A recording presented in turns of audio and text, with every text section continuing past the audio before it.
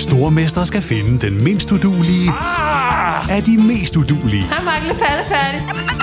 Sammen 2 papkasser. Nej, Mark. Må jeg ikke ringe til min mor? Stormester. En chance til. Det er ikke på nogen måde behageligt. Nej. Stream nu på TV2 Play. You should celebrate yourself every day, but some days you should celebrate with jewelry. Whether you want to commemorate an unforgettable moment or just bring some added sparkle to your collection, Blue Nile can offer you expert guidance and a wide assortment of jewelry of the highest quality at the best price. Go to BlueNile.com today and experience the ease and convenience of shopping Blue Nile, the original online jeweler since 1999. That's BlueNile.com. BlueNile.com. Ever catch yourself eating the same flavorless dinner 3 days in a row? Dreaming of something better? Well, HelloFresh is your guilt-free dream come true, baby. It's me, Keke Palmer. Let's wake up those taste buds with hot, juicy pecan-crusted chicken or garlic butter shrimp scampi. Hello Fresh. Stop dreaming of all the delicious possibilities and dig in at HelloFresh.com. Let's get this dinner party started. Even when we're on a budget, we still deserve nice things. Quince is a place to scoop up stunning high-end goods for 50 to 80% less than similar brands. They have buttery soft cashmere sweaters starting at $50, luxurious Italian leather bags, and so much more. Plus, Quince only works with factories that use safe, ethical, and responsible manufacturing. Get the high-end goods you'll love without the high price tag with Quince. Go to quince.com/style for free shipping and 365-day returns. Du lytter til NBA-podcasten fra TV2 Sport. Ja, han gør det! Ja! Er du så færdig et godt blok? Endnu et skrald! Altså. Monsterdunk ind igennem midten. Sikke et spil! Mandag aften fik vi en skelsættende nyhed fra NBA. En beslutning, der kan være med til at ændre magtbalancen i verdens bedste basketballliga, og som formodentlig kommer til at forme ligaen i de næste mange sæsoner. According to multiple reports, New Orleans superstar big man Anthony Davis has told the Pelicans he will not be re-signing a new contract with the team. Davis becomes an unrestricted free agent in the summer of 2020 and would be eligible for a supermax contract of nearly $240 million had he elected to re-sign with the Pelicans. The move opens up the possibility of a trade with less than 2 weeks to go before the NBA's deadline of February 7th. 10 dage før sæsonens trade deadline meldte superstjernen Anthony Davis ud, at han ikke er interesseret i at forlænge med sin klub New Orleans Pelicans. I sidste sæson blev Anthony Davis nummer 3 i afstemningen om ligaens most valuable player, og flere amerikanske medier snakker allerede nu om, at et trade med Anthony Davis vil være den vigtigste handel i NBA, siden Milwaukee Bucks sendte Kareem Abdul-Jabbar til Los Angeles Lakers tilbage i 1975. Davis' udmelding bringer et stort pres over på New Orleans Pelicans, der i talende stund er 5 kampe fra en playoff-plads i Western Conference, og som siden Anthony Davis kom til klubben tilbage i 2012 har været i slutspillet 2 gange på 6 sæsoner, hvor man begge gange blev slået ud af de senere mestre for Golden State Warriors. I hadn't really thought about it, to be honest with you. Like I said every time somebody asked me about his free agency, I said, he's right there. You can ask him. AD want to play basketball somewhere else. Like, it's not like the president shutting down the government. It's just basketball, so of course we talk about it. The way Anthony Davis was going to inform the Pelicans you should trade me is when they slid across the table to him 5 years, $240 million, and he slid it right back to him, said no thanks. Velkommen indenfor i TV2 Sports NBA-podcast her, hvor årets første måned går på held. Kalenderen siger torsdag den 31. januar, og vi er lige på trapperne til en måned, der byder på sæsonens All-Star-weekend. Skæringsdatoen forhandler i NBA og en række potentielt afgørende kampe for de hold, der stadig jagter en plads i forårets slutspil. Min navn er Christoffer Vestrup, og min faste partner in crime her i podcasten, Peter Wang, har valgt at tage på skiferie i den her uge. Jeg ved ikke, hvorfor han mener, han kan tillade sig sådan noget midt i NBA-sæsonen, og i vanlig Peter Wang-stil har han valgt at forlade landet i den uge, hvor en af sæsonens største nyheder rammer os. Det er jo super godt timet. Men heldigvis så er den gode NBA-ekspert nu blevet så tryg ved moderne teknologi, at han har sendt sine tanker om Anthony Davis-sagen hjem til os, og dem skal vi have med i podcasten her lige om lidt. Peters fravær åbner til gengæld op for, at vi kan få en ny stemme med i podcasten her. Efter vores åbningssnak om Anthony Davis, så får vi Thomas Kvade med i podcasten her til en snak om denne sæsons udgave af Duke Universitys basketballhold, altså Duke Blue Devils, som der er meget fokus på for tiden, og som sæsonen igennem har været et nærmest historisk hype omkring. Til sidst så har vi også Thomas Bilde med i podcasten i dag, der får lov at filosofere lidt over de seneste årtier med NBA, en tankestrøm med fundament i et møde med Bruce Bowen.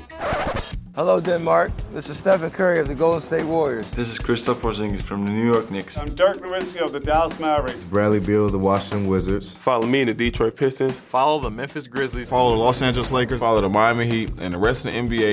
Every night on TV2 Sport. We don't sleep, we play ball. Det var lidt en bombe, der ramte NBA her i mandags, da Anthony Davis meldte ud, at han ikke er interesseret i at forlænge med New Orleans Pelicans, når hans kontrakt kan løbe ud i 2020. Og samtidig med den her udmelding, så bad han faktisk også om at blive traded væk fra klubben.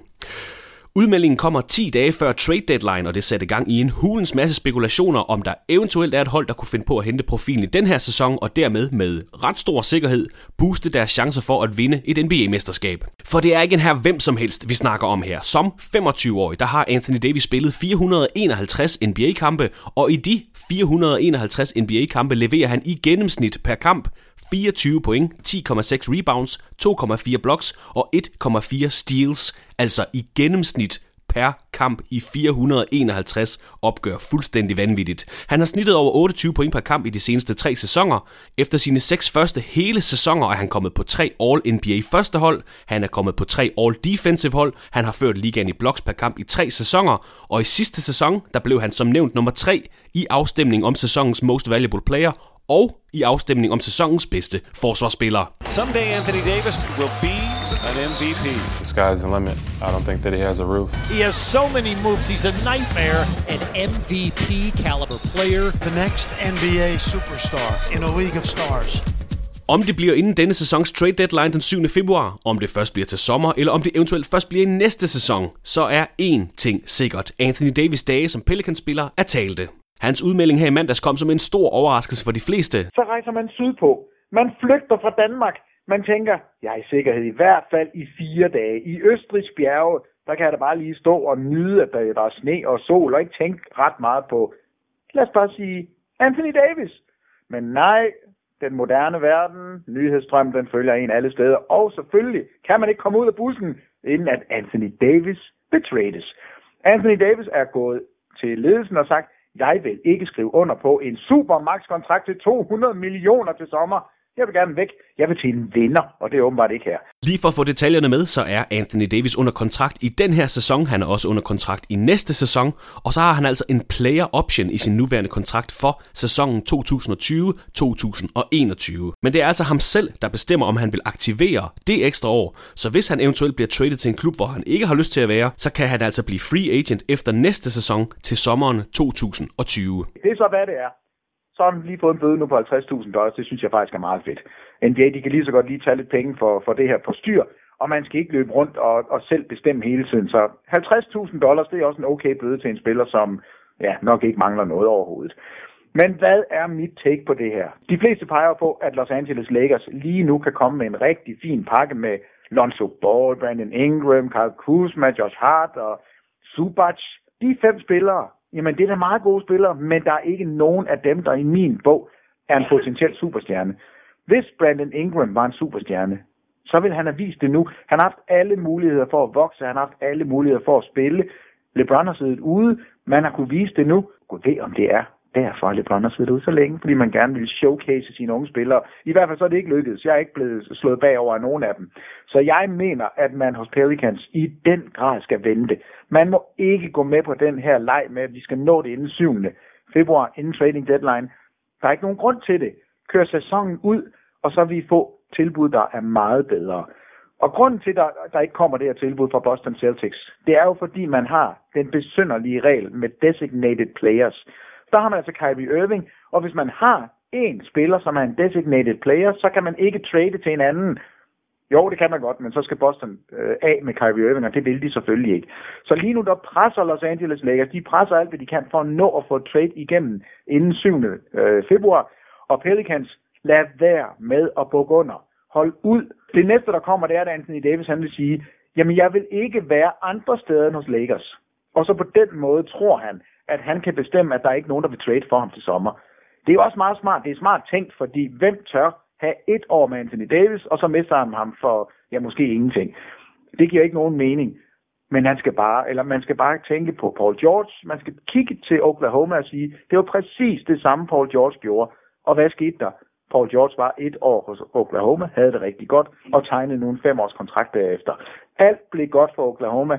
Det samme kan det blive for det hold, som for nallerne i Davis. Og det skal ikke være Lakers, i hvert fald ikke Lakers inden 7. februar. Jeg vil vente. Jeg vil simpelthen sige til Boston Celtics, wink, wink, vi trader ikke nu, vi venter på det tilbud, der kommer fra jer. Fordi I har præcis den ene ingrediens, som Lakers ikke kan tilbyde.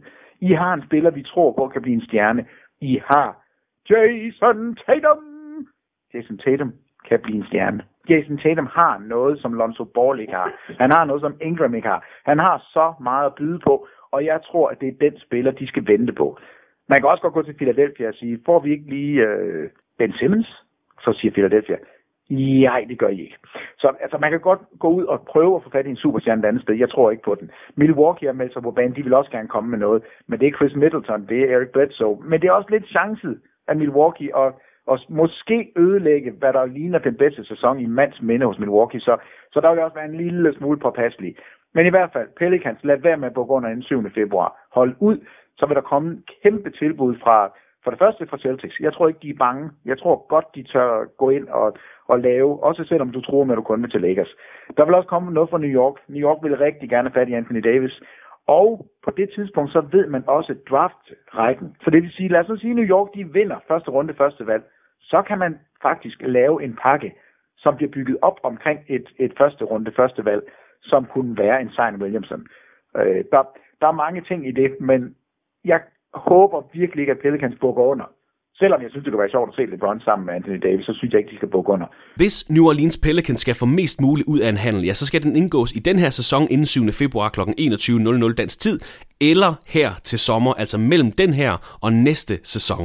Derfra så begynder Pelicans fordele i den her situation, altså at forværres, ja, nærmest dag for dag. Og det overordnede spørgsmål for New Orleans-holdet er vel, hvad skal de gå efter? Hvad er planen for fremtiden? Det Pelicans søger, det er selvfølgelig en superstjerne til at begynde med. Det tror jeg ikke er så nemt at få fat i. Men det de også rigtig gerne vil have, det er selvfølgelig masser af ung talent, men frem for alt, så er det fremtidige draft picks. Altså noget, man kan bruge fremtiden, noget man kan se, man kan få fornøjelse af de næste mange år. Og det er jo derfor, Boston er så super interessante. De har så meget at give af.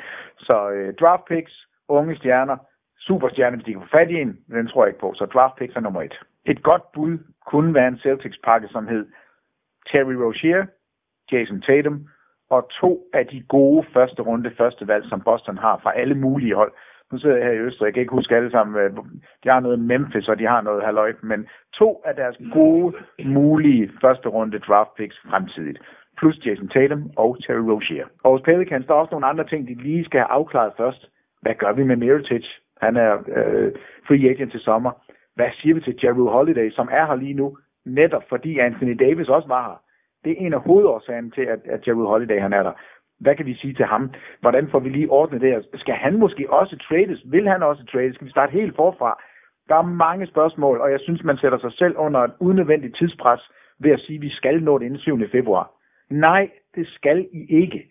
I er ikke tvunget til at reagere, for I har Anthony Davis under kontrakt i 1,5 år endnu. Der vil komme tilbud. Og alle de tilbud, eller alle dem, der tror, der ikke kommer tilbud, der skal man bare sige, Paul George. Se, hvad der skete med Paul George. Det samme kan ske med Anthony Davis. Så jeg tror, og jeg håber, at det her det går ud over 7. februar, og jeg tror faktisk og håber, at det er Boston, der får nallerne i ham. Fordi det kunne da være sjovt at se Kyrie Irving og Anthony Davis sammen. Samme alder, det kunne være fedt. Jeg kunne egentlig også godt se LeBron og Anthony Davis. Men jeg er fuldstændig ligeglad, hvor han lander. Men de skal ikke lade sig presse.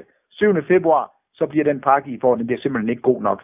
Så hold ud, lad være med at bukke under. Det er mit take på det her. Vi skal selvfølgelig nok følge op på den her sag. Peter, han tror ikke på, at han bliver sendt væk inden på torsdag, altså den 7. februar. Nu har vi sagt den dato mange gange her i podcasten, men det er 7. februar 21.00, der er trade deadline, altså skæringsdatoen forhandler mellem klubber i NBA. Peter tror ikke, han ryger væk. Vi følger naturligvis situationen, både her i podcasten, også i vores liveudsendelser, og sikkert også til sommer, hvor der bliver rigtig meget snak om ham og mange andre free agents. Jeg tror ikke, Anthony Davis bliver traded inden 7. februar.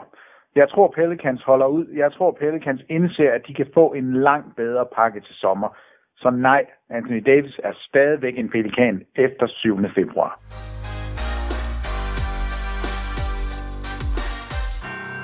Fra ugens største nyhed i NBA, så vender vi os nu mod et hold, der kan vise sig at blive et historisk et af slagsen. For der er en nærmest historisk hype omkring Duke Blue Devils i denne sæson, og især omkring trækløveret på holdet, Cam Reddish, RJ Barrett og ikke mindst Zion Williamson. Med 5 NCAA-mesterskaber, 11 finaleoptrædener og 16 deltagelser i college-turneringens Final Four, ja, så er Duke altså en absolut sværvægter, når det kommer til amerikansk college basketball. Universitetet har leveret prominente NBA-spillere som J.J. Redick, Shane Battier, Christian Laettner, Grant Hill, Kyrie Irving, Elton Brand og mange, mange flere, og det ser ud til, at der kommer endnu et par Duke-spillere ind i NBA til næste sæson.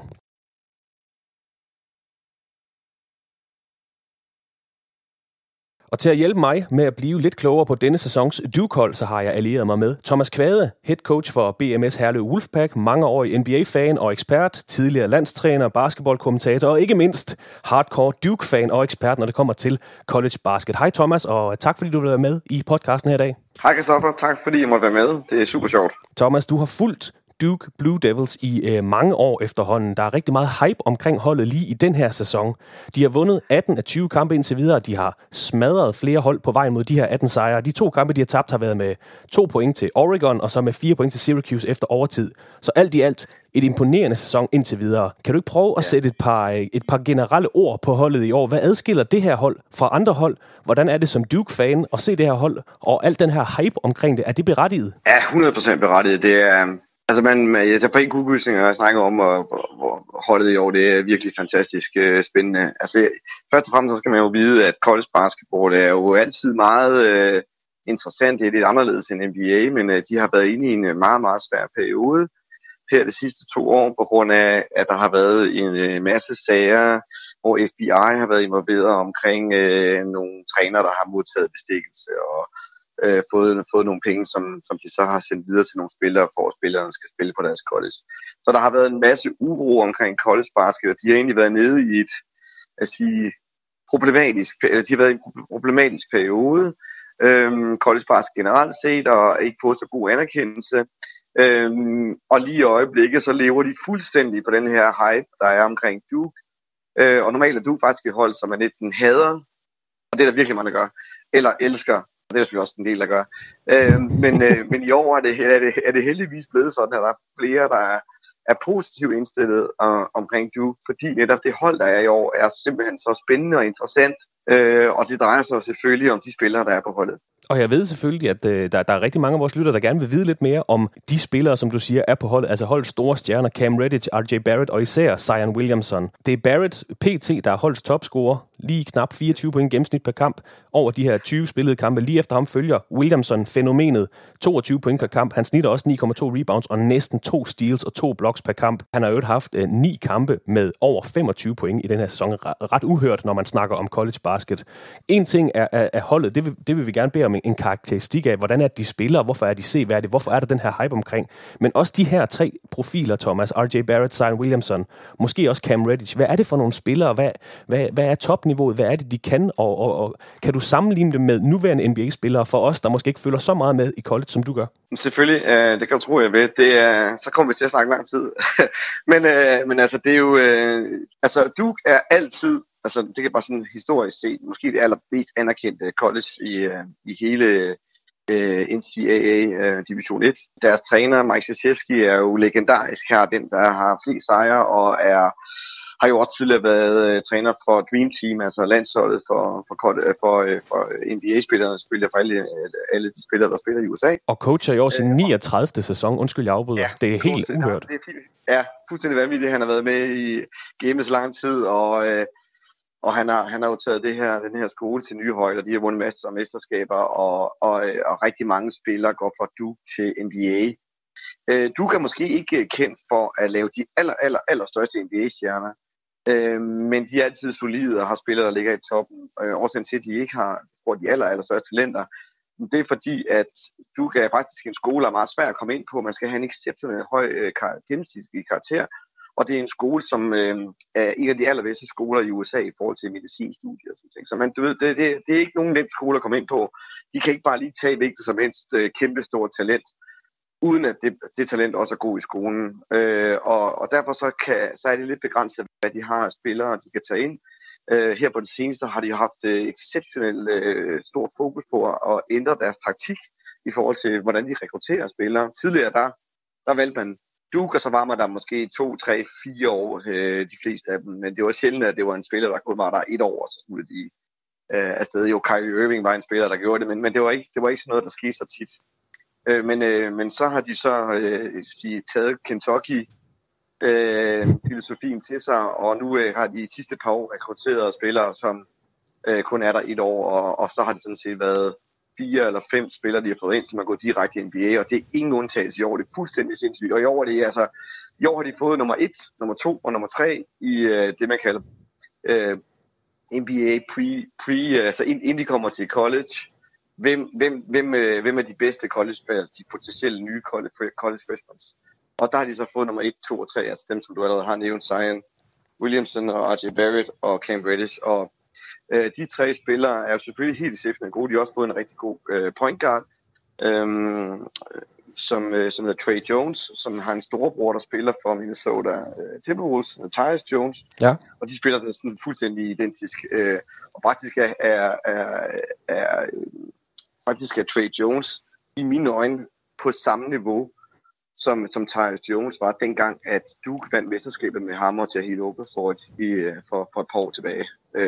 Så det viser bare om, at de store stjerner på holdet, Cam Reddish, Zion Williamson og Barrett, at de er endnu bedre. Altså det er bare, deres niveau er så højt, der er så stor forskel fra det niveau, de kan spille på, og så resten af college basket. Det er også derfor, at de i øjeblikket bliver ranket alle de 3 i top 5, top 6 måske, for NBA-draft næste år.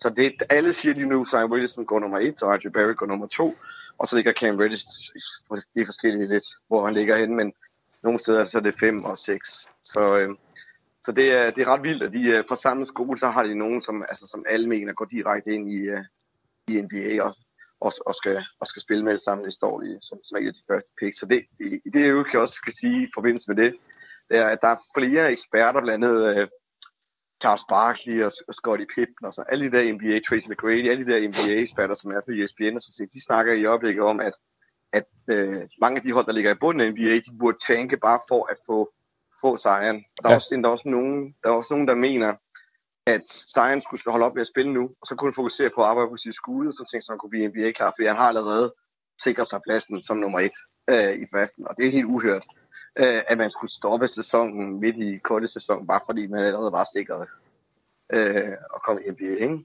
Så det er ret vildt. Men sidste sommer, det var også et af mine spørgsmål. Du har næsten selv svaret på det. Sidste sommer, der blev 2 Duke-spillere draftet ind i NBA top 10. Det var Marvin Bagley som nummer 2, Wendell Carter Jr. som nummer 7. Året før, Jason Tatum blev valgt som nummer 3, og i 2016, Brandon Ingram blev valgt som nummer 2. Så det er jo en skole, som du selv siger, der leverer top draft picks. Måske ikke helt top med poppen. Det kan jo så være, det kommer her til sommer. Men det ser ud til, at de også kommer til at gøre det her til sommer. Det er det, jeg vil frem til. Jeg ved ikke, om du har lavet dit draftboard endnu, og om du har styr på alle talenterne i NCAA. Jeg har i hvert fald styr på top 7 i mine øjne, hvis du vil have den. Så, ja, bare endelig. I mine øjeblik, så er det enten R.J. Barrett eller Zion Williamson som nummer 1. Zion på det seneste har fået så meget hype, så lige i øjeblik, der ligger han nummer 1. Men jeg tror faktisk, at R.J. Barrett ender med at blive en bedre NBA-spiller på sigt. Men det er meget, meget svært at vurdere, fordi man har aldrig nogensinde haft et talent som Zion Williamson. I hvert fald ikke siden Charles Barkley i tidens morgen, som havde måske den, der mener mest om samme type krop. Altså, det er meget, meget svært at definere, hvordan at Zion han kommer til at blive NBA, hvor det måske lidt nemmere med R.J. Barrett, som man måske har set, det han kan, den man har set i nogle andre spil også. Så derfor så er det lidt svært at vurdere. Men jeg har Zion som nummer 1, og så har jeg R.J. Barrett som nummer 2, Og så er der en, der hedder Jay Morad fra Murray State, som er en rigtig dygtig talent, som jeg tror bliver nummer 3. Og så ham der Rui Hamamuchi fra Gonzaga, han tror jeg kommer som nummer 4. Og så en, der hedder Keldon Johnson fra Kentucky, som er en rigtig spændende type spiller, også meget ung. Han tror jeg på nummer 5. Og så Cam Reddish som nummer 6. Og så en, der hedder Nick Alexander fra Virginia Tech som nummer 7. Så det er sådan nogenlunde min top lige nu, men det skifter sig ret meget i løbet af sæsonen, afhængig af præstationer selvfølgelig. Men du har 3 Duke-spillere i top 6, kan jeg høre. Ja, det har jeg. Og det har de fleste andre også. Jeg har været inde og kigge på et par mock drafts, inden vi snakkede sammen her i dag, og de har også alle sammen de 3 Duke-spillere, i hvert fald i top 7. Mange har dem også i top 4-5 stykker. Så det er altså en god trio, de har, hvis vi skal sætte lidt flere ord på dem. Altså R.J. Barrett, eller Rowan Alexander Barrett, som han hedder. Han er jo en 18-årig kanadisk shooting guard, 6'6, måske 6'7, altså omkring de der 2 meter. Topscorer for holdet PT, og jeg har set et sted, hvor man sammenligner ham med den tidligere Milwaukee Bucks-spiller Michael Redd, som jo mest af alt huskes som en dygtig skytte. Er det også sådan, du ser ham? Er det sådan en skydende spiller, hedder det? Ja, altså han kan både drive til kuren, exceptionelt aggressiv. Altså han er meget atletisk, har et utrolig hurtigt første skridt. Han er helt fantastisk i fastbreak-spiller og kan score på dunks og layups, så altså han spiller så hurtigt op og ned ad banen. Og så kan han selvfølgelig skyde. Det er ikke hans allerstørste force, men han skyder da altså sådan med nogenlunde respektive procent. Jeg tror, det er 32% på træerne og 45% på gulvet. Så jeg siger, modstanderne har exceptionelt meget fokus på ham, fordi de mener, at de skal stoppe ham. Så jeg tror, der er rigtig meget oversat til, at hans procent ikke er så høj igen. Jeg tror, jeg tænker meget med at han er så virkelig bliver dækket op af modstanderne. Men nej, altså han er en scoringsmaskine, og han kan rebound, og han kan spille fast breaks, og han kan også godt aflevere. Så jeg må sige, at han er en lille udgave af en LeBron James. Han er selvfølgelig tyndere og ikke samme vilde krop som LeBron James har, men han har mange af de samme egenskaber. Han kan score på drives, han kan skyde udefra. Det var LeBron heller ikke verdensmester til i starten, og det har han blevet bedre til efter årene. Og så kan han aflevere rigtig godt, og det tror jeg helt sikkert, at der er mange i NBA, som synes, at det er fantastisk, at man kan få en spiller her, som faktisk har hele pakken. Og han er også en pissegod forspiller, blokker skud og stjæler bolden og sådan ting. Så R.J. Barrett er uden tvivl meget interessant. Det eneste der, jeg synes, han er meget venstrehåndet. Jeg kunne godt tænke mig, at han kunne noget mere med højre hånden, men det må ikke, at det er noget, han kan udvikle i løbet. Han er så stadig ung. Så har du været inde på Trey Jones, som du synes minder lidt af sin storebror, for da han selv spillede, altså Tyus Jones. Det er jo ikke den værste fjerde violin at have på et collegehold, kan man sige. Og han er jo også freshman, skal lige sige, ikke? Så, det er jo en meget vigtig detalje, at de her 4 spillere, altså de 3 profiler, og så Trey Jones, de er alle freshmans, altså førsteårs studerende på Duke University. Ja. Så er der sådan en som Cam Reddish, 19 år fra Pennsylvania, står mål til 6'8, omkring 100 kilo. Han sammenlignes med en spiller som Rudy Gay, altså sådan en lang atletisk vingtype. Heller ikke den dårligste spiller at blive sammenlignet med. Har du en anden sammenligning, eller kan du godt genkende til den? Det sjoveste er, at han er faktisk den højeste spiller, de har. Ja. Så det er meget atypisk. Det er også derfor måske meget interessant at se på, for de spiller meget fastbreak og hurtig bold. Og de spiller lidt NBA-agtigt faktisk i deres hurtige spil, og måske også derfor, at folk synes, de er så underholdende. Og Cam Reddish, han er sådan en af den højeste, men spiller shooting guard. Og er decideret skytte. Altså det er det, han har. Jeg vil ikke 100% nærstuderet statistikker, men jeg vil udenbart gætte mig til, at 2/3 af hans afslutning kommer fra træerne. Og han skyder desværre ikke så godt. Han har været nede i en slump i år. Han har ikke rigtig haft så mange gode kampe, som de havde forventet. Det har så ikke været noget problem, for de har vundet alligevel kæmpe stort i alle kampe, så det har ikke været noget kæmpe. Han har en buzzer-beater vinder mod Virginia, som lå nummer 4. Han kan altså skyde træer, når han er fri, selvfølgelig, det er klart. Og det bliver han ret tit, når han spiller sammen med Zion og R.J. Barrett. Men altså, jeg vil udenbart faktisk sige, at han har potentiale til at blive en pil fra Washington. Okay. Samme type spiller. Han kan drive, han kan skyde. Lige nu, der fokuserer han mest på sit skud. Men jeg tror, han kan få det samme type drive, som Beal har, når han er allermest aggressiv. Men altså en pure shooter og et kæmpe stort talent og en fantastisk højde krop til NBA. Altså han har nærmest den perfekte krop for en skytte i NBA. Den nærmest umulige at stoppe. Og apropos gode NBA-kroppe, så det største navn hos Duke, det er jo nok Zion Williamson. Var allerede et stort navn sidste år, forrige år, når vi så de her afsindige high school højdepunkte videoer blev lagt ud. Han er 18 år lige nu, det er det, jeg vil frem til. Han er som 18-årig allerede en fuldstændig vanvittig atlet. 6'7", men altså 129 kilo på kroppen, og det er muskler, mange af dem. Han sammenlignes med spillere som Charles Barkley, LeBron James, og leverer de her vanvittige statistikker, og det er jo vigtigt lige at få med, når vi nævner de her statistikker. Ja.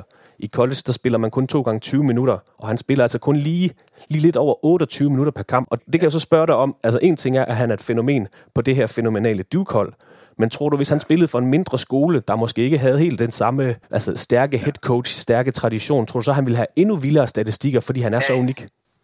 Ja, det vil han have. Han vil have over 30 point og over 15 rebounds. Altså, han er helt sindssyg. Dengang Kevin Durant, han spillede for Texas, der havde han også nogle helt fantastiske stats. Men det var fordi, han spillede på hold, hvor der ikke var sat mange andre dygtige spillere.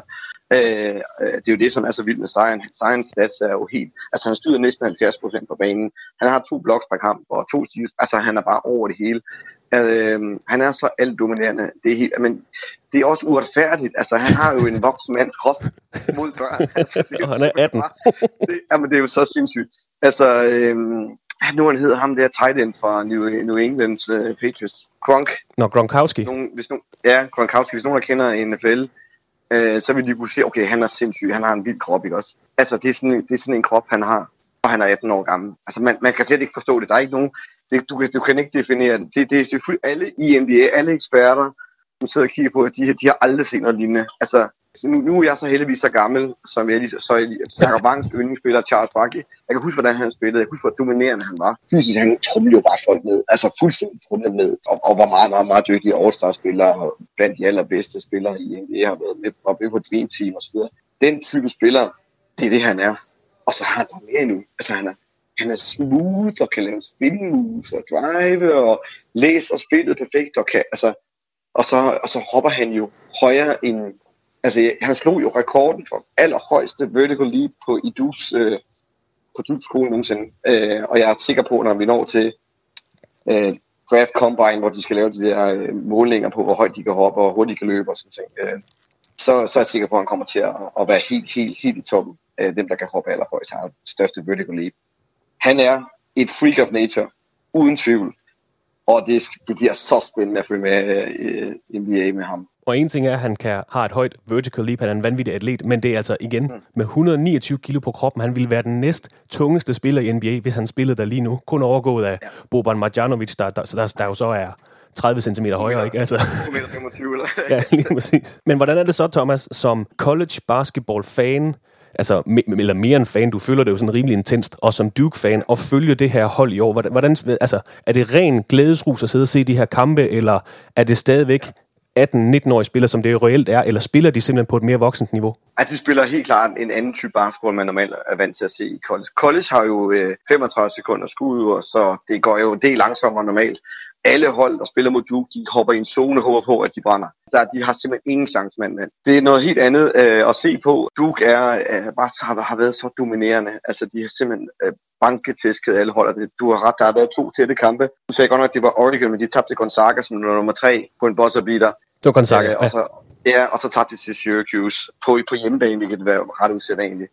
Men igen, Syracuse er jo kendt for deres zone, og det var så en dag, hvor at de havde, jeg tror det var Cam Reddish, eller jeg tror det var Trey Jones, der var ude med skade. Han har været ude i et par kampe, og så jeg tror, det var noget med det at gøre, at de ikke havde hele holdet med, og de havde en halvdårlig skuddag, og så tager de alligevel kun med 2. Det var altså, de er for vilde. Jeg er dog mega bekymret for slutspillet af March Madness, når nu det går i gang, fordi altså, som Duke-fan, så vil jeg jo helst gerne have, at de går hele vejen nu på endnu et mesterskab, men jeg synes egentlig ikke, de har holdet til det. Altså, fordi jeg ved, hvor det er så svært at gå og så vinde de der kampe, der skal vindes i March Madness, fordi tager du så du færdig.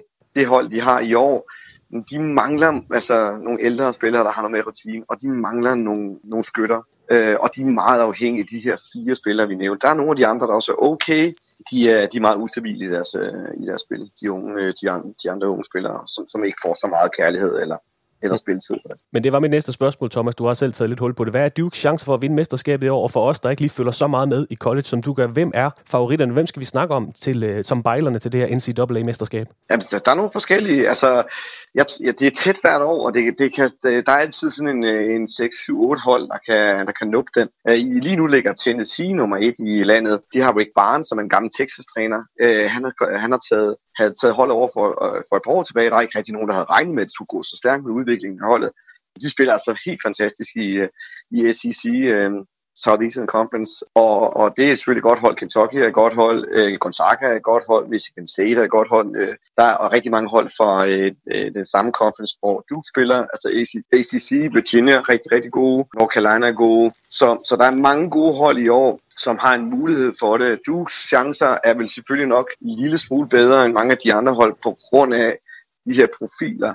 Det skal blive spændende at følge med, hvordan det kommer til at gå. Men jeg er lidt bekymret på grund af det med alle de mange kampe på kort tid, og så modstanderne har mulighed for at hoppe i noget zoneværk, hvor de måske kan få taget noget boksing, hvor de kan få taget Cam Reddish ud, og så håbe på, at de andre brænder. Fordi altså, det må vi sige, Zion Williamson, han er fantastisk, men altså skyde udefra, det er ikke hans største styrke, og det er måske det, han skal forbedre sig allermest. Han skyder kun 29% på træerne. Jeg håber, at jer, der lytter med i podcasten, I kan høre, hvor meget Thomas han brænder for basketball og for college basket og for NBA. Det er dejligt at høre fra en mand, der følger med i det, Thomas, men jeg føler mig allerede meget klogere på college-turneringen og på Duke Blue Devils i den her sæson. Er det andet, du synes, at jeg og lytterne skal vide om college-sæsonen eller om Dukes hold? Som du selv siger, så er jeg rimelig store college-faner. Det er der ikke nogen tvivl om. Det har været i rigtig mange år. Jeg kan meget bedre lide at se college basket, lige at se NBA. Så jeg kan sige, at slutspillet i NBA er meget, meget, meget, meget godt. Men altså alle de der 82 regulære kampe, der er ikke så mange af dem, der når en college-kamp til sokkerne. Okay. Så til gengæld så det er fordi, det er en helt anden type stemning, og det er det, man skal ikke se college basket på grund af niveauet, fordi de brænder en flere skud, og de kan ikke dunke lige så meget, og det er ikke lige så store atleter, og det er ikke lige så underholdende type spil, men der bliver bare gået til stålet på en helt anden måde. Alle kampe er super vigtige. De dækker forsvar meget mere intensivt og aggressivt. Rotationerne er bedre.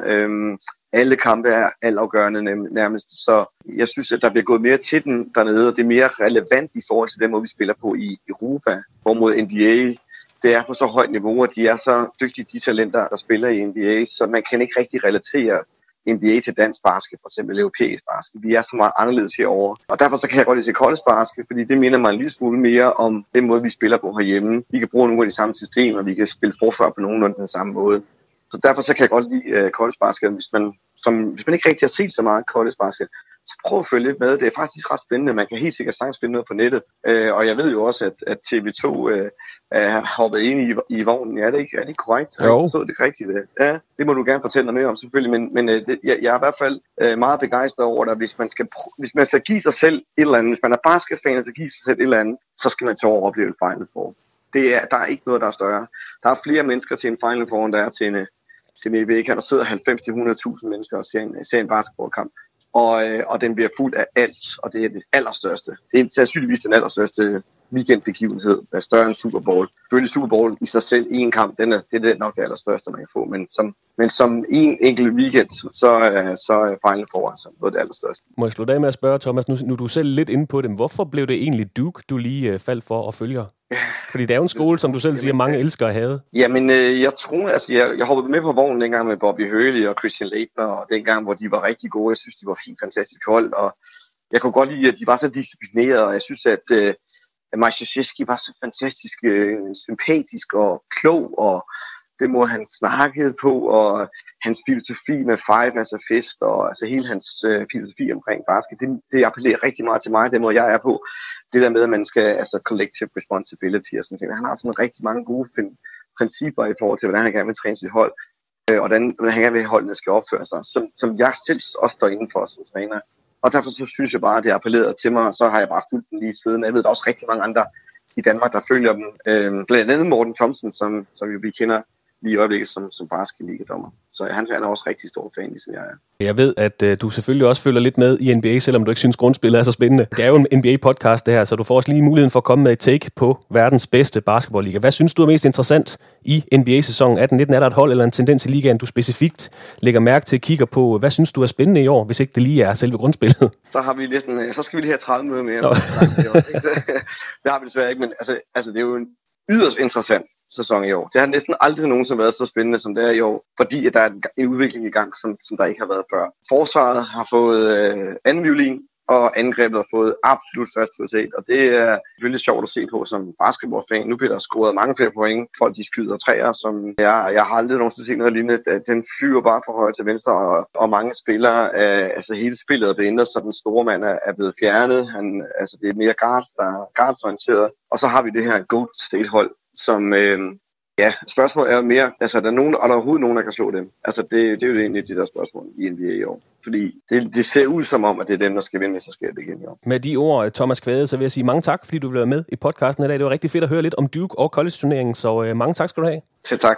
Det var hyggeligt at være med. Og for Thomas Kvades skyld, så håber vi jo, at Duke kvalificerer sig til Final Four. Og hvis de gør det, så kan vi alle se frem til at se dem på TV2 Sport her til april, hvor vi altså viser semifinalerne og sæsonens NCAA-finale igen der i starten af april. Det skal vi nok huske jer på, når vi nærmer os den tid. Fra Peter Wang og Anthony Davis over Thomas Kvade og Duke Blue Devils. Og til dig, Thomas Bilde, der joiner mig her i podcastens sidste segment. Tak fordi du lige vil sludre lidt med mig. Jamen, det var så lidt. Altid fornøjelse. Nu du lige er her, og vi sidder her i ugen, hvor vi har fået en af sæsonens største nyheder. Altså den her fra New Orleans, Anthony Davis. Hvad tænker du egentlig om den situation? Hvordan reagerede du i mandags, da nyheden kom ud? Fordi det er jo en situation, som du og Peter har holdt øje med i nogle år. Fordi New Orleans Pelicans har altid været, eller ikke altid, men har været et franchise, hvor man nogle gange kan ryste lidt på hovedet af, og en ting er, at de ikke lige kommer i slutspillet alle sæsoner. De har trods alt været det 2 gange de sidste 6 år.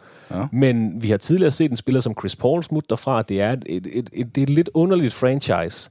Så det kom jo nok ikke 100% bag på hverken dig eller Peter. Nej. Men hvad tænkte du her i mandags? Jamen, jeg skal være helt ærlig at sige, jeg tænkte, endelig.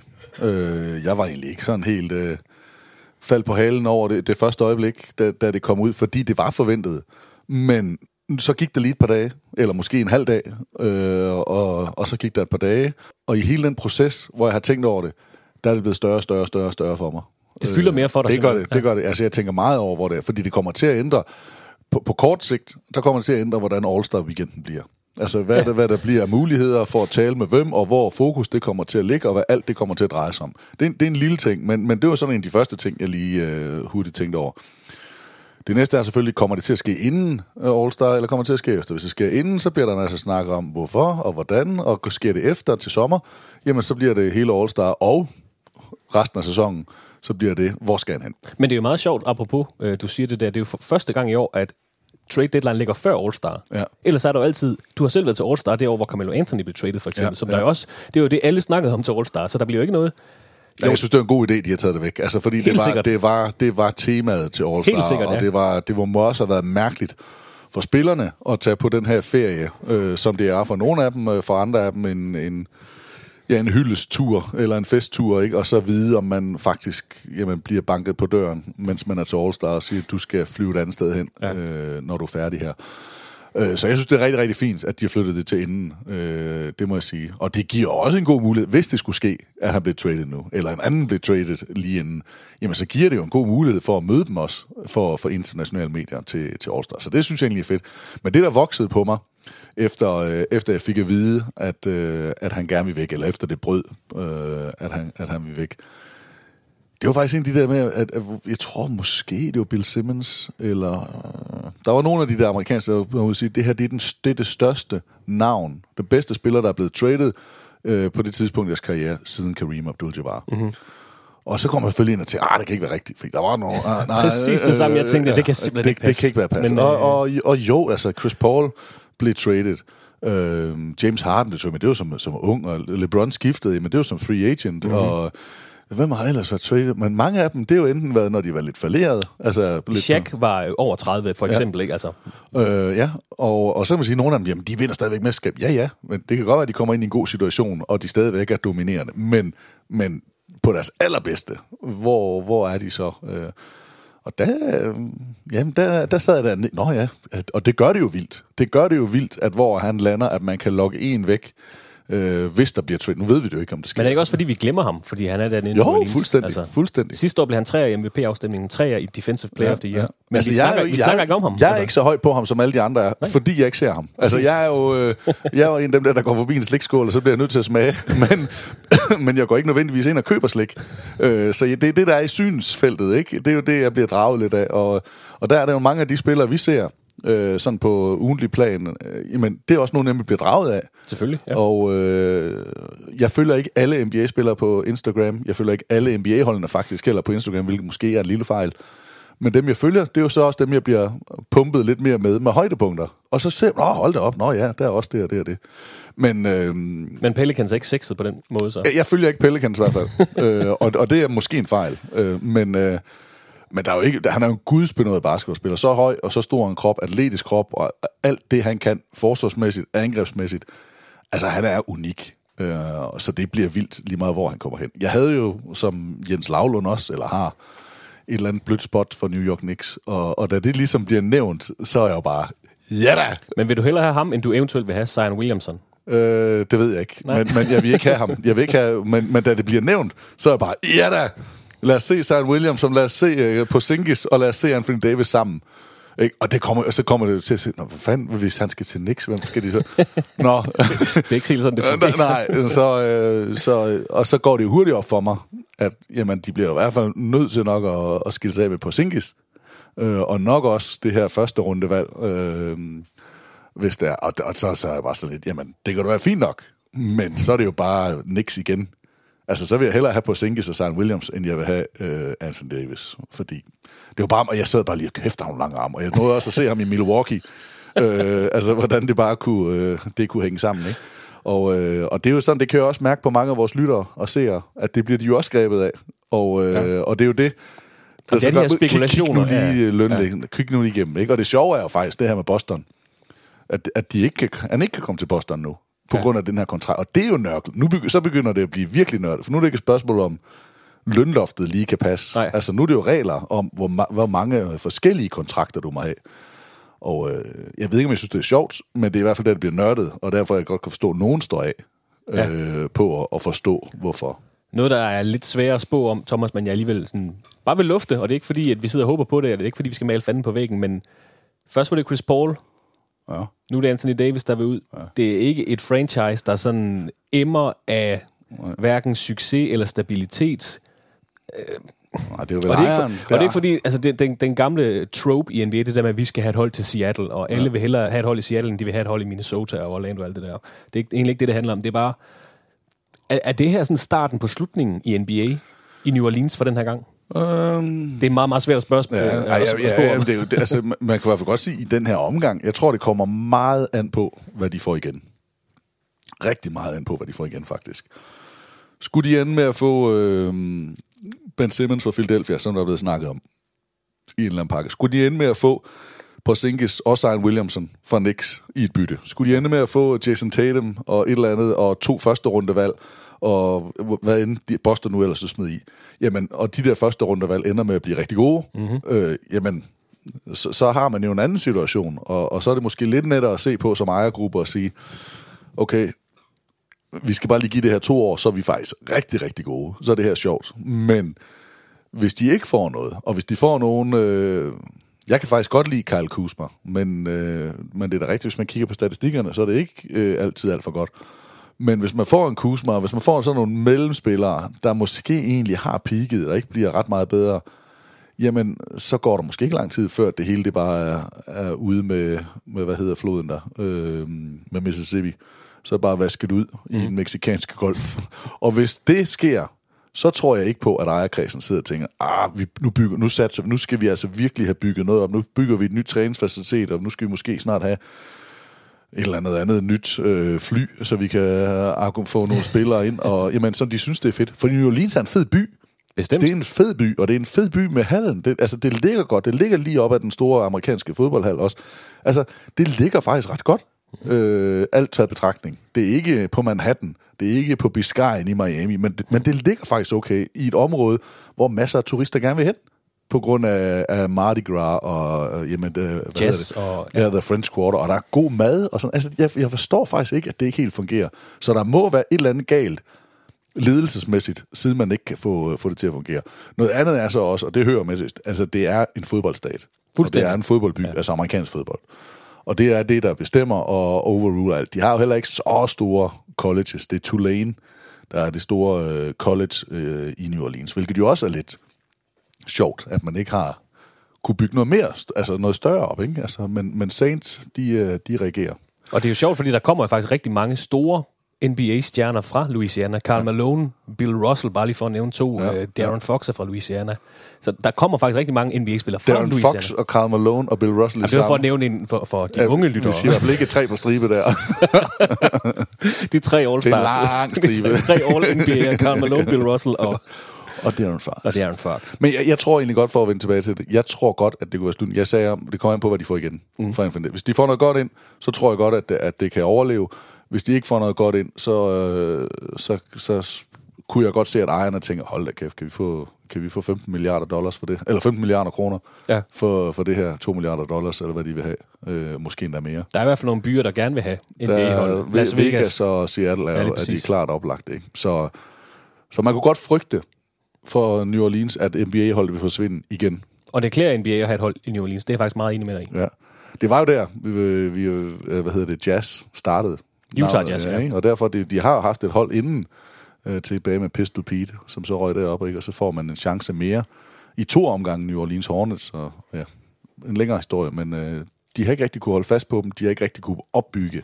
De har også haft All-Star-kamp. Altså, det er jo selvfølgelig på grund af floderne, altså oversvømmelserne. Og de har haft 3 All-Star-weekender de sidste 10-15 år, så vidt jeg husker. Så man prøver, og 2 af gangene har jo været for at redde dem. Ja. Altså økonomisk, for at give byen noget. Noget andet er, så har man også det her med at belønne et franchise, eller prøve at redde et franchise, prøve at skubbe NBA ind på markedet. Det kan være, at det her det er med til at gøre noget ved byen.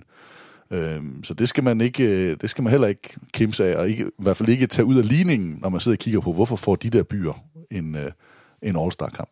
Det var egentlig slet ikke det, jeg gerne ville snakke med dig om i dag. Det var en lille afstikker, men det nu du var her, så skulle du selvfølgelig også lov til at give dit besøg med i den her Anthony Davis-dag. For det jeg egentlig gerne vil spørge dig om, det bunder i en snak, som du havde med den tidligere NBA-spiller Bruce Bowen for et par uger siden, da du var i London til Global Games-kampen derovre mellem Washington og New York. Der talte I blandt andet om regelændringer og om spillet i NBA, om det eventuelt vil udvikle sig tilbage til en mere 90'er-agtig stil med en klassisk dominerende center. Lad os bare lige høre en lille snas fra Thomas Billes interview med Bruce Bowen, inden vi snakker videre. I admire the way that they changed the game, but I also, sometimes think as a player, the former coach, that is this the right way? Do you think it's the right way that they're always adjusting for the better product, or should they keep it more honest to the original rules? Well, I think it's not that they're changing it from the honest product. I think it's expanding, and what you've seen is that there's been so much improvement to the game, and that's the reality. Every time as we look back, things should get better as we move towards the future. You just have to become more creative, more diligent in the process of coming up with game plans to try to affect the scoring of what the game is today. I think you've always had the scoring. You look at the ABA days and things of that nature, you add the three-point line. And so that's all it's about, is that continuing that product and watching how things get better and try to come up with something special. Will that change again? Will it go inside? Will we see another Shaq? Will we be dominating so people have to adjust again? I think you will. I think the game just dictates things that way. Not everybody can be Golden State. So you have to be who you are. And you look at what Jokic is doing in Denver. Love what he's doing because it is that old school feel, but with a different twist. Tim Duncan-ish. He's not Shaq, but there's not a lot of Shaquille O'Neals in this world. So I think we have to recognize certain talents for who they are and what they are, but most importantly, everybody can't shoot the 3-ball. You have to stick to what your strength is. Ja, det er faktisk en meget interessant snak, du har med Bruce Bowen. Han glider lidt af på dine spørgsmål, synes jeg faktisk. Han er da også som ambassadør for NBA. Han vil ikke træde nogen over til, at han roser Adam Silver meget. Men når du nu spørger ham til hans holdning om ligaen ændrer regler for at forbedre produktet, frem for måske at værne om det ægte spil, det oprindelige spil, så spørger du ham vel, fordi du selv har en holdning til det, går jeg ud fra. Ja, jeg spørger, fordi at det er jo et tema, der er oppe, og fordi når man jeg sidder og forbereder 5 interview, eller 4 interview i hvert fald, med legender af en eller anden form, og nu tager jeg Della Don ud af legendestad. Hun bliver jo en legende i WNBA, men for de andre, der har spillet i NBA i en lidt anden tid, både tilbage med Murasan og Starks, og så til nogle af altså Butler og Marion, der har spillet lidt nyere tid. Men så de har været igennem de forskellige perioder, og når man snakker med de der legender eller veteraner, jamen så er det jo klart, at så sammenligner man, hvad det var, og hvad det er i dag. Og så er der så nogle af dem her, der også arbejder i medierne på basketsiden, Så synes jeg, det er oplagt at se, hvad synes de om det som gamle spillere, men samtidig også som mediefolk. Fordi hvis man sidder som mediefolk, så kan man godt se, det her, det tager, undskyld mig, fandme for længe nu. Altså, nu skal de stoppe med replays. Nu skal de stoppe med timeouts og sådan. Ja. Nu skal de stoppe med at give dem god tid på straffekast. Altså, man kan jo godt se, hvad det er, der går galt. Men som spiller, der må man ikke se det. Altså, som træner, der tænker man det jo heller ikke. Der står man og brokker sig måske over, at timeoutsen er for lange, fordi at der er for mange reklamer, eller at de venter på det og det og det. Men spillet er jo for et eller andet sted for dem rent. Men de ved jo også godt, at det er et spørgsmål om at tilpasse sig. Så det synes jeg er interessant. Og jeg synes, at NBA har været i nogle år i en brydningstid om, hvordan spillet det bliver spillet fra at være meget fysisk og inside til at komme ud og være meget åbent og være individuelt. Det har det egentlig altid været individuelt, men mere skudbaseret, og angriberen har rigtig, rigtig mange fordele. Det er der ikke noget odiøst, det er der ikke noget geniagtigt i at sidde og sige, men det er jo fakta, at det har det jo ændret sig til. Men hvad synes du egentlig om det? Fordi siden at NBA kom over på TV2 Sport, der har du og Peter Wang selvfølgelig ført an som bannerfører Golden State Warriors, Houston Rockets, den her vanvittige trepointsbølge, der er kommet. Alle hold skyder træer, nu skyder mange træer score. Altså, i forrige uge, der havde vi de der 142 pointskampe, 149 pointskampe. Hvad synes du egentlig om det? Om trepointsbølgen? Fordi det giver os nogle helt afsindige højdepunkter, og det giver os en Steph Curry og en James Harden, som leverer de her sindssyge statistikker. Men hvad synes du egentlig om det, når du nu er jeg vil godt tillade dig at kalde et barn af 90'er basket, ikke? Altså den mere klassiske, hvor centeren virkelig var i centrum. Jeg synes, Christoffer, at de er hamrende dygtige.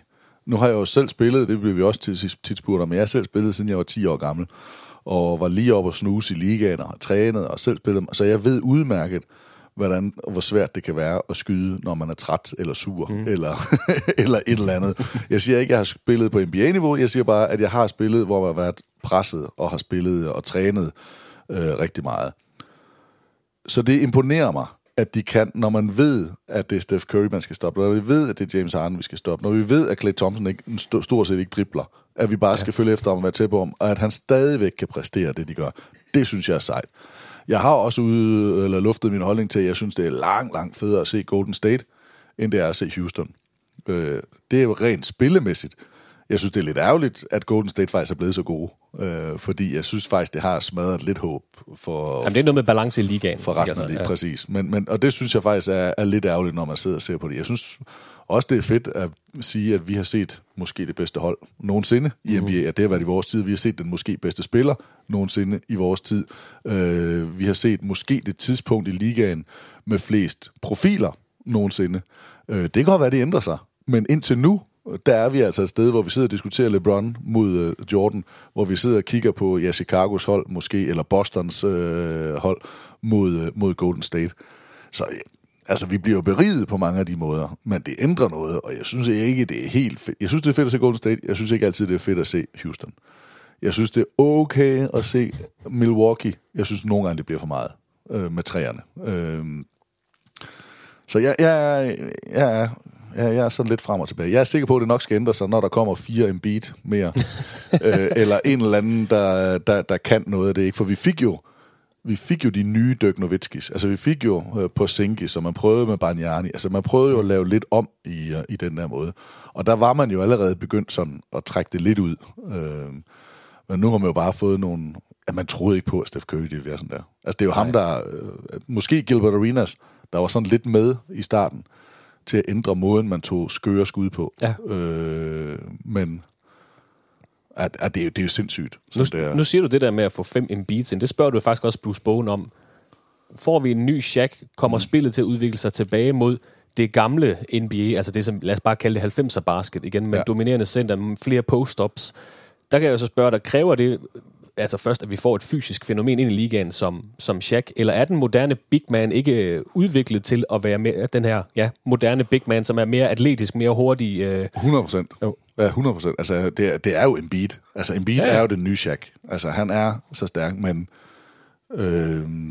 forskellen er jo nok, at han ikke bare trumler igennem folk, og at han måske, altså, det kræver jo så meget mere fysik at gøre det, Shaq gjorde over en hel kamp, og tage de slag, som man gør, i modsætning til Embiid, der lige træder ud og tager et par hopskud en gang imellem, eller Jamen, jeg tror da også Brook Lopez. Altså, han har da forlænget sin karriere med 5 år. Det er eddermame også en sjov historie. I stedet for at stå og bombe ind under kurven med store folk på 150 kilo eller 130 kilo, der bare står og skubber dig i ryggen, og de små, der kommer hoppende ind over skuldrene på dig, hver gang du går op i et skud, i stedet for at gå ud og så stå og skyde. Altså, der er jo ingen fysisk kontakt for ham. Så de slag, han får, jamen, det er så minimalt i forhold til, hvad han var vant til, når han spillede under kurven. Så man skal have en spiller, der går ind, som nærmest ikke kan skyde, men stadigvæk kan skyde godt nok til, at han ikke bare bliver... Altså, det skal ikke bare være Drummond eller DeAndre Jordan, men samtidig har nok bold i sig, som en beat, til bare at tage over. Altså, de der ting, når vi har set en beat, så han gør det bare kun i så få øjeblikke, ikke? Altså, jeg synes faktisk, Philadelphia er et af de sjove hold at kigge på, det bliver jeg også nødt til at sige. Fordi at de har et par gode skytter, de har en rigtig god inside-spiller, de har en guard, eller jeg ved ikke, hvad vi skal kalde ham, en spiller i Ben Simmons, der gør lidt af det hele på nær skyde. Så de giver mig lidt af det hele, og det synes jeg faktisk er fedt. Og det er jo det, der skal til, for at det kan vende på et tidspunkt igen. Eller måske man skal rykke den så langt ud af procenterne, de falder, eller ja, man finder ud af, at man virkelig kan dække forsvar, eller NBA ændrer, så man faktisk må skubbe lidt, så angrebsspilleren bliver mere træt, når de løber rundt om screeninger. Men tror du, NBA kunne finde på at ændre det til den? Altså ændre den vej? Nej. Jeg tror, jo, det kan godt være, hvis det på et tidspunkt stikker af, og det stedet 180 eller sådan noget, fordi at det bare bliver... så tror jeg tror måske godt, de kunne finde på at tillade handshaking igen. Jeg kan ikke lige se det, men jeg tror... Det tror jeg var sådan en nemmere ting at justere på, for så kunne man ligesom prøve det af, og så sige, nu kan vi prøve det her igen. Virkede det? Ja, det virkede egentlig meget godt nu. Eller nu får vi i hvert fald gjort et eller andet.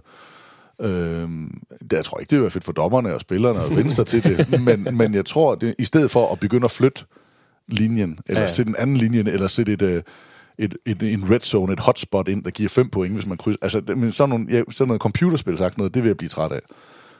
Så jeg kunne godt se, at man måske ændrede lidt der, så det kunne blive lidt mere fysisk, lidt mere rivaliserende, lidt mere, man blev gjort lidt mere træt, sådan de ikke bare kunne løbe rundt.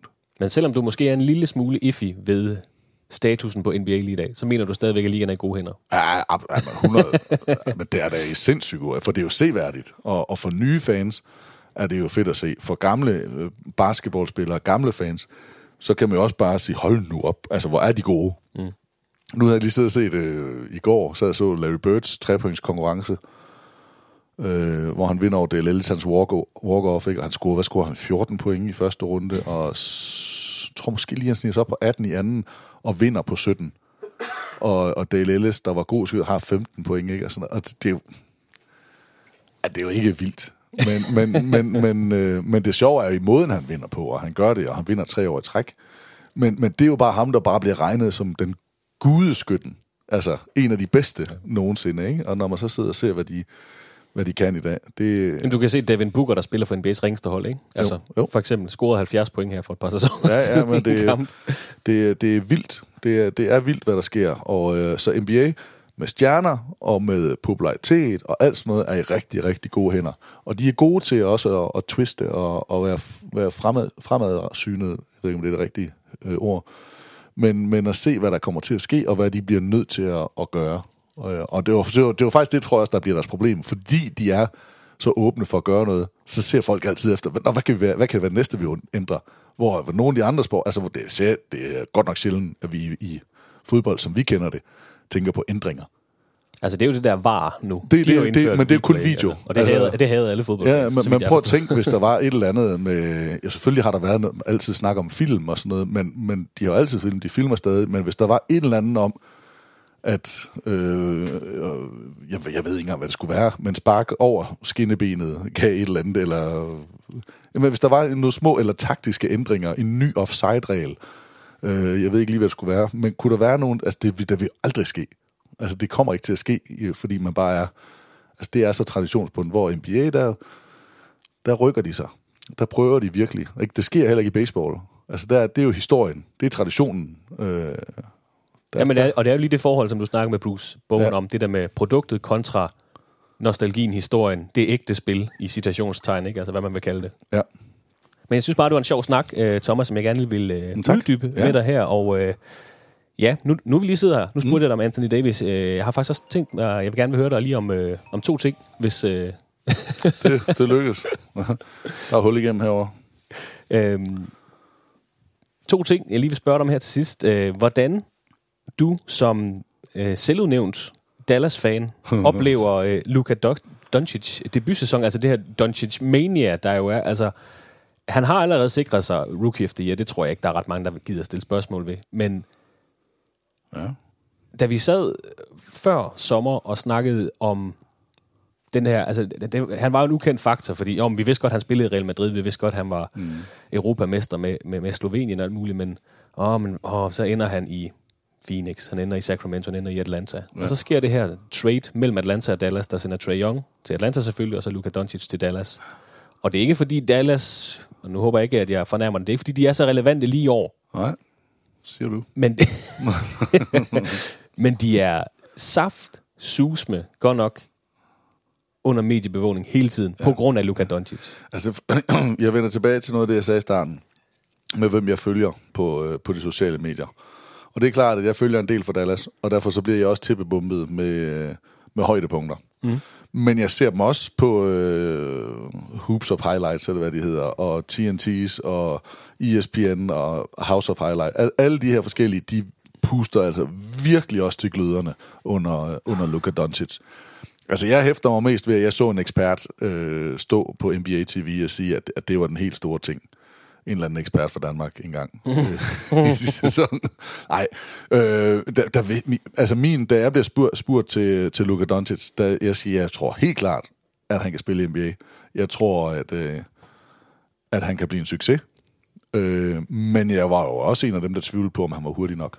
Altså, fordi han er stor, han er kvapset. Jeg var ikke i tvivl om, at han kunne klare det med sit basket-IQ, men jeg kunne godt forstå rent defensivt, at man var lidt bekymret. Han har også overrasket mig, hvad han har gjort, og jeg tror, han har overrasket alle. Måske ikke sig selv, men jeg tror rigtig, rigtig mange, også dem i Dallas, hvor god han er. De var godt klar over, at han var god, men ikke at måske han var så god så hurtigt på den måde. Fordi en ting er at spille og leve op til sin stats og gøre noget som ung, men at gå ind med så store klotskud, vinde kampe, buzzer beaters her og der, altså sætte afleveringen, være flabet nok til at bære det. Det har været en rigtig, rigtig stor gevinst for Dallas. Nu kan jeg ikke lige huske Dallas Mavericks kontraktsituation lige on top of my head, men jeg er imponeret over, at der ikke er flere, der snakker om det som en free agent destination her til sommer, eller op mod trade deadline, altså fordi hvem vil ikke gerne spille med ham? Ja. Altså det helt seriøst, det er jo sådan en spiller, og det siger Bruce Bowen også faktisk i dit interview, det der med, at se hvad Luka han gør i Dallas. Ja. En ting er, at du er en stjerne i ligaen, men en superstjerne gør alle omkring dig bedre. Og det gør han, og han er 19 år, ikke? Altså. Jo. Men de har jo nogle store kontrakter, bundet op på Harrison Barnes og på DeAndre Jordan selvfølgelig. DeAndre Jordan er free agent til sommer, så vidt jeg husker. Ja, og der, jeg ved ikke. Dallas er jo sådan, jeg har jo altid godt kunne lide Tottenham Hotspur i fodbold. Og det er jo lidt uforståeligt. Men jeg fik en kaffekop way back, ikke? Dengang jeg var en tur i England engang. Helt tilfældigt, og et halsterklæde. Og det har bare været sådan et hold, der har været så sjovt at følge, fordi de næsten altid er på rygtebørsen om, nu skal vi have den spiller, nu skal vi have, og de har altså ikke fået dem, men de bliver altid nævnt. De byder altid på nogle af spillerne. De melder ud. Og det har Dallas faktisk også været. Altså, og der er jo nogle hold, altså det er sjældent, man hører Memphis Grizzlies rigtig være i snak om, at nu prøver vi at gå efter. Der er Cuban, altså der bliver meldt ud, man prøver at gøre noget, ikke? Og det er jo både lidt usikkert for ens hjemland, ens base, at man snakker om, fordi hvis man hiver nogen ind, så betyder det i hvert fald i NBA, der ryger nogen ud. Men det er sjovt. Altså Dallas, det bliver altid nævnt, og det var nævnt med Dwight Howard. Med Dwight Howard især, ikke? Det var nævnt selvfølgelig også med DeAndre Jordan. Der har været andre, der har været rygtet forbi. Og man er ikke bange for at betale. Man har en ejer, som er sjov. Man har en god fanbase. Altså, man har nogle ting. Man har en stat med en god skatteregel. Jamen, der er rigtig, rigtig mange ting, der kører for Dallas. Det er ikke det største marked, når man sammenligner New York, Chicago, Houston for den sags skyld, og LA. Men man har fat i noget, så det er næsten altid et hold, der bliver sat med i snakken. Men jeg tror, de afventer rigtig, rigtig meget at se på, hvornår de kan lande en stor banan. Ja. Men jeg er bare imponeret over, at man ikke snakker mere om dem. Altså, fordi nu har de i hvert fald en brik på plads. Altså, der er snakket meget om, at Dennis Smith Jr. skal ud derfra. Måske også få skabt noget plads. Og altså, der er jo ikke plads til ham, når du har en anden, der skal have bolden så meget. Nej, præcis. Men det var den ene ting, jeg gerne vil spørge dig om. Den anden ting, det er bare sådan lidt nemt spørgsmål. Sådan Thomas Bildes NBA MVP her efter 50 kampe. Hvem hælder du til? Hvordan står du i hele den diskussion? Altså, der er jo mange, der vil pege på enten Giannis Antetokounmpo eller James Harden. Ja. Eventuelt en Nikola Jokic eller en mand fra Golden State. Måske en Kawhi Leonard, hvis man vil lidt længere ud. Men hvor står Thomas Bilde her efter 50 kampe af grundspillet 18-19? Altså, jeg har jo sådan en t-shirt, der stiger, jeg holder med alle dem, som Peter ikke holder med. Nej. Jeg synes, det er imponerende, hvad Jokic han laver, men jeg er ikke på Jokic bandwagon. Jeg er der ikke som ham som MVP. Jeg kan græmmes nogle gange ved at se James Harden spille, men jeg kan også sidde og klappe. Altså fysisk sidde og klappe, når jeg bare sidder og siger, hold, hvordan gør han det der? Og det, han har gjort med Chris Paul ude så lang tid, det gør, at jeg har ham meget, meget højt op. Det er ham og Giannis for mig. Og man kan jo sige, at Giannis har i hvert fald leveret hele sæsonen. Ja. Altså Milwaukee har været relevant i toppen Eastern Conference hele sæsonen. Jeg ved godt, det er en nemmere conference, hvor Houston først den seneste måned er kommet op i top 4-5 stykker. Og jeg kan ikke helt blive enig med mig selv om, hvad jeg synes, der er fedest. Fordi Giannis har jo også nogle kvaliteter kvæg hans længde og størrelse, der gør, at han kan rebounde og forsvare og spille og dunk nemt. Der er jo et eller andet, der siger mig, at en mand som James Harden, hvor alt fokus, det går på ham, og han bare gør det på basket skills. Hvor jeg synes nogle gange, det er lidt snyd med Antetokounmpo, at han har så lange arme, eller Embiid, der er så stor, eller Ben Simmons, eller... Altså, der er nogle gange nogle af de der, hvor det er sådan lidt, det er sgu også snyd. Men hvor Steph Curry, det gør det bare endnu mere imponerende, at en klein fyr på 91, han kan rende og lave det, han gør. Så jeg ligger et sted mellem Harden og Antetokounmpo. Og hvis jeg skulle stemme lige nu, så kunne jeg godt være fristet af James Harden. Jeg synes, det er vildt, det der sker i en Western Conference, på et hold, der har været plaget af lidt skader, men også af måske ikke helt at hænge sammen defensivt. Man havde i hvert fald ikke det, man troede, man havde, og kunne få det til at fungere. Så jeg synes, de har været lidt mere ustabilt igennem, end Milwaukee har. Og det er ikke at tage noget væk fra mig, fordi jeg synes, at det er vildt. Jeg synes i Golden State, og jeg synes Kawhi Leonard i Toronto, jeg synes, de har så meget godt rundt om sig. Det er jo unfair, men det er jo nogle gange det, vi siger, der sker. Når du spiller på et for godt hold, så er det svært at blive MVP, fordi at der er nogle af de andre, der tager noget af det shine derfra. Og Toronto, der er det mere holdet, der bare er et rigtig, rigtig godt hold, der tager shinet, hvor at i Golden State, der er der, det er også et godt hold, men der er bare rigtig mange andre stjerner, der tager noget. Men hvis jeg skulle vælge en for Golden State, så tog jeg Durant. Så Durant? Ja. Ham har jeg bare et godt øje til. Og det er ikke engang, fordi jeg kan sige, at han spiller så meget bedre end Steph Curry. Jeg har bare et godt øje til ham. Ja. Og jeg ved, at de fleste, de vil have Curry i det der. Så det er bare for at være Rasmus? Nej, jeg synes bare, at Durant er vild. Og han ændrer så meget. Er der andet, du lige vil have med i dagens podcast, nu hvor du er her? Vi har været lidt rundt omkring. Ja, vi har været meget rundt omkring. Jeg synes, det bliver spændende at se, hvad der sker ved All-Star-weekenden. Hvordan den bliver håndteret. Det skal jo være en by, som fik taget All-Star-weekenden væk for 3 år siden. Det var der, hvor du røg til New Orleans for anden gang på 3 år, tror jeg. I lidt en nødsituation, ikke? Fordi at de ikke vil ende på deres LGBT-rettigheder og regler, lov i staten. Det har de så åbenbart, det glæder jeg mig til at dykke lidt mere ned i, ændret på, siden de kan få den igen. Ja. Det er jeg ikke sikker på, at de har ændret så meget i. Men jeg synes, det bliver sjovt, at Michael Jordans hold i Michael Jordans stat, det er en basketball-tosset stat. Det er også staten, hvor Duke spiller, hvor North Carolina, hvor Wake Forest, hvor NC State. Altså, der er nogle virkelig, virkelig gode collegehold. Så det er en basketballstat, hvor vi kan tale om Louisiana er en fodboldstat. Så er der altså basketball i blodet i North Carolina. Så det glæder jeg mig til. Og jeg har aldrig været i Charlotte. Jeg har været i North Carolina flere gange, men jeg har aldrig været i Charlotte. Så den glæder jeg mig til at få set. Og at opleve det, og hypet omkring både Anthony Davis og omkring de andre stjerner, og se, hvordan det bliver. Det synes jeg bliver spændende, og den næste lille milepæl i sæsonen, der venter for os. Og derfra så er det jo bare slutspil, eller ræset mod slutspil, frem til slutningen af marts. Ja, det bliver vildt.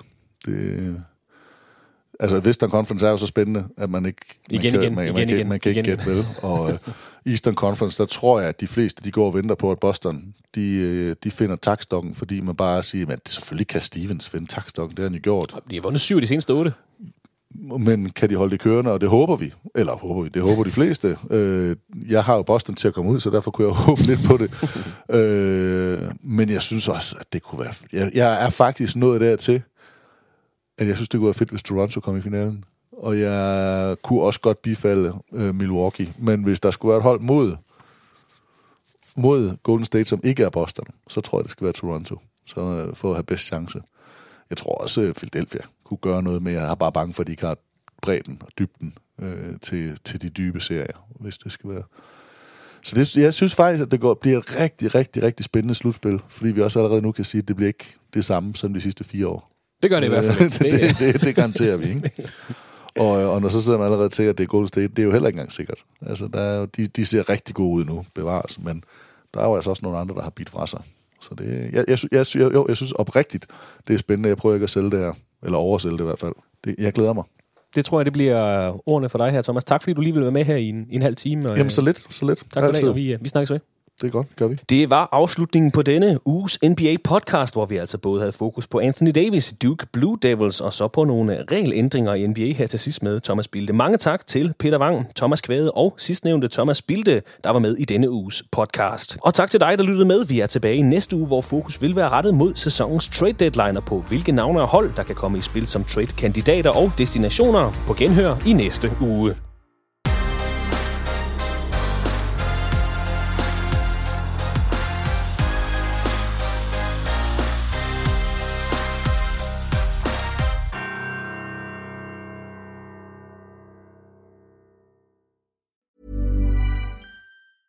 Planning for your next trip? Elevate your travel style with Quince. Quince has all the jet-setting essentials you'll want for your next getaway, like European linen, premium luggage options, buttery soft Italian leather bags, and so much more. And it's all priced at 50 to 80% less than similar brands. Plus, Quince only works with factories that use safe and ethical manufacturing practices. Pack your bags with high-quality essentials you'll be wearing for vacations to come with Quince. Go to quince.com/trip for free shipping and 365-day returns. Hi, I'm Daniel, founder of Pretty Litter. Did you know cats tend to hide symptoms of sickness and pain? I learned this the hard way after losing my cat, Gingy. So I created Pretty Litter, a health monitoring litter that helps detect early signs of illness by changing colors, saving you money and potentially your cat's life. Pretty Litter is veterinarian developed, and it's the easiest way to keep tabs on your fur baby's health right at home. Go to prettylitter.com and use code ACAST for 20% off your first order and a free cat toy. Terms and conditions apply. See site for details.